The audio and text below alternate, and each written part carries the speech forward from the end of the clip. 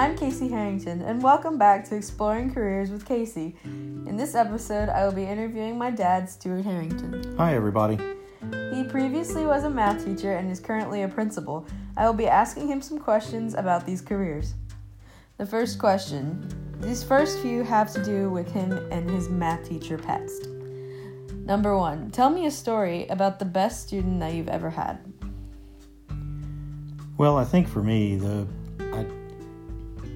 I don't really look at students as being the best student or the worst student. I look at them as being the easiest to teach and maybe the hardest to teach. The students that are the easiest to teach are the ones that like school, they like math, they have a positive attitude toward teachers, and they are genuinely wanting to be successful in school by doing the things that the teachers ask. The students that are hardest to teach are those kids that, for various reasons, don't trust the adults in the school. They may have been hurt or embarrassed at some time by teachers, and so there's sort of a genuine distrust. And so before you can start to teach those kids any kind of content, whether it's math or science or any other subject, you kind of have to build a trust and relationship with them. And so hardest to teach, easiest to teach, as opposed to best and worst students. Because sometimes what would be considered as the worst student can end up being the best success story. They're not the worst student, they're just the most difficult to teach sometimes. Yeah, that makes sense. What was your favorite topic to teach? Well, when I was a math teacher, I taught everything from pre-algebra, Algebra 1, geometry, and calculus. I even taught a class called consumer math. And I think probably the most exciting class that I taught was the calculus course, because it was sort of a combination of everything that students had learned up until their senior year. It was geometry, it was Algebra 1, it was Algebra 2, lots of pre-cal, obviously, which includes trig and that sort of thing. So that was the most challenging and exciting class to teach. What was the most effective teaching technique that you used? Well, I always considered math to be very much like a sport or a learning to play a musical instrument. You kind of have to demonstrate the skill. You have to show people how to do things, and then let them practice and have them achieve a certain level of competency with the various types of skills. And then while you're teaching them how to do something, you also have to teach them how to understand what they're doing. And so getting them to explore, a lot of times that would involve me giving them the answer. And I would say, okay, here's the problem, here's the answer, now go prove why that's the answer. And last for these couple of questions, what was your favorite memory as a math teacher? Well, I think when I was at the end of the teaching part of my career, I taught for 11 years. And at the last couple of years, I was teaching geometry, honors level geometry, which was a freshman level course, and was also teaching the AP Calculus, which was the senior level course. And those last couple of years when I was teaching the AP Calculus kids, I had also had those students as freshmen, and it was real fun to be able to have those students in class again as seniors that I had had as freshmen, and be able to see how they had grown and matured as young adults.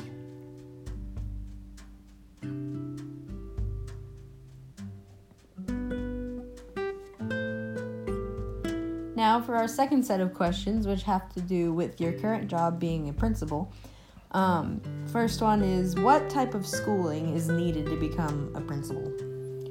Well, beyond your education degree, you have to have 12 graduate level classes in the field of educational administration. And those 12 classes multiply out to 36 hours of college credit. And there are courses like finance, budget, educational leadership, instructional leadership, facilities is a part of that, There's some educational philosophy courses, educational law. There are some special programming classes like making sure that everyone is familiar with special education laws, 504 laws, ESL students, gifted and talented students, all the unique groups within the educational setting that you might have. And so once you complete those 12 courses or 36 hours, you earn a second master's degree usually, and then you have to take a test in the state of Texas in order to be certified as a principal. And once you pass that test and you complete the college work, then you're full-fledged, ready to be an administrator. What kind of time commitments do you need to be aware of as a principal?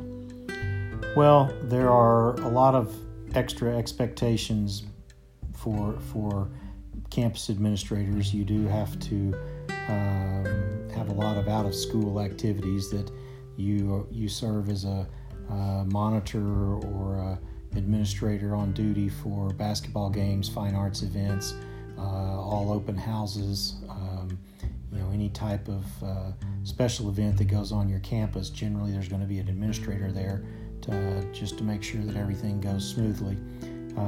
You do have work to do in the evenings. You have to, there may be paperwork and reports that need to be completed and that sort of thing. And one of the folks I heard speaking real early on in my career said, when you're at school during the day, you need to take care of people. And that means you need to be with students, you need to be with teachers, you need to be with parents, taking care of the needs of the people during the day, and then you take care of paperwork at night. And that's not something I'm able to live with 100%, because you do sometimes have to take care of paperwork during the school day, but it's something I've always tried to live by, is that whenever somebody needs assistance during the day, I can't just close my door and say, sorry, I can't help you, I got all this paperwork to do. What is it like having to deal with kids that don't listen?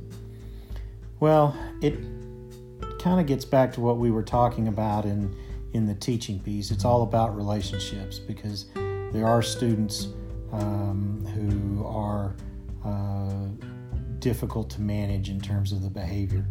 But one of the things that I've learned and I've come to believe over the years is that kids behave as well as they know how to behave. And what that means is that there are many different quote-unquote acceptable norms for behavior that kids come to school with. What's acceptable behavior in one home would not be acceptable behavior in another home.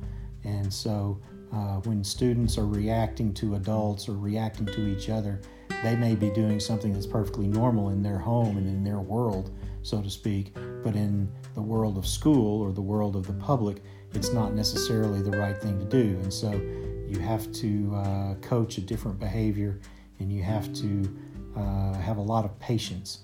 I draw back onto my coaching career, and never once did I ever expect a player of mine who I was trying to teach them a new skill for me just to explain it to them one time and they'd be able to get it perfectly from there on. We always had to keep coaching them. It's same true when you're learning to play a piece of music. You don't explain somebody how to do it and then they're able to do it automatically. You have to practice it over and over. You have to be reminded sometimes over and over, this is how it needs to be done. This is how it needs to be done. And you just have to have a never quit attitude in coaching kids in athletics, in teaching kids to play music, and also helping manage students as an administrator. And finally, what would you say is the best and the worst part about being a principal? Well, the most challenging part is that when you're the principal, whenever you talk to a kid, you just call a kid out of class, for example, and you say, hey, can you come talk to me for a minute? Everybody thinks, oh, it's automatically a bad thing. That kid's in trouble, and that sort of thing. And that's not always the case. And so a lot of times when I call kids into the hallway to visit with me, or down to my office to visit, the first thing I've got to do is tell them, hey, you're not in trouble. And when I do that, automatically you can see the tension release from their face. They start breathing again and that kind of thing, because there's just a natural tendency when an assistant principal comes into the picture for a lot of kids to become nervous and anxious. And so I wish that wasn't the case, and I try to create a character of myself that students won't necessarily be anxious when I come around. So that's probably the worst part, is that people just sort of expect me to be the bad guy, and that's kind of a bummer, because I kind of think I'm a pretty nice guy. The best thing about being an administrator is that I do get to work with kids, and I get to manage their behavior over time. When I was a teacher, I only got to see kids for a year, and then I basically didn't get to work with them anymore. But as an administrator, you get to work with them for 3 years or 4 years, depending on what type of school you're working in. And the other thing that I like about being an administrator is that you also get to work with adults. And in addition to help coach kids, I get to help coach teachers and help them to get better at what they do. And that's a fun part of my job as well.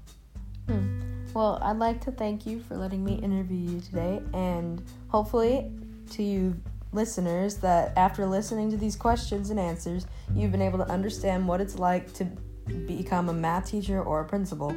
Thank you all for also listening in on another episode of Exploring Careers with Casey.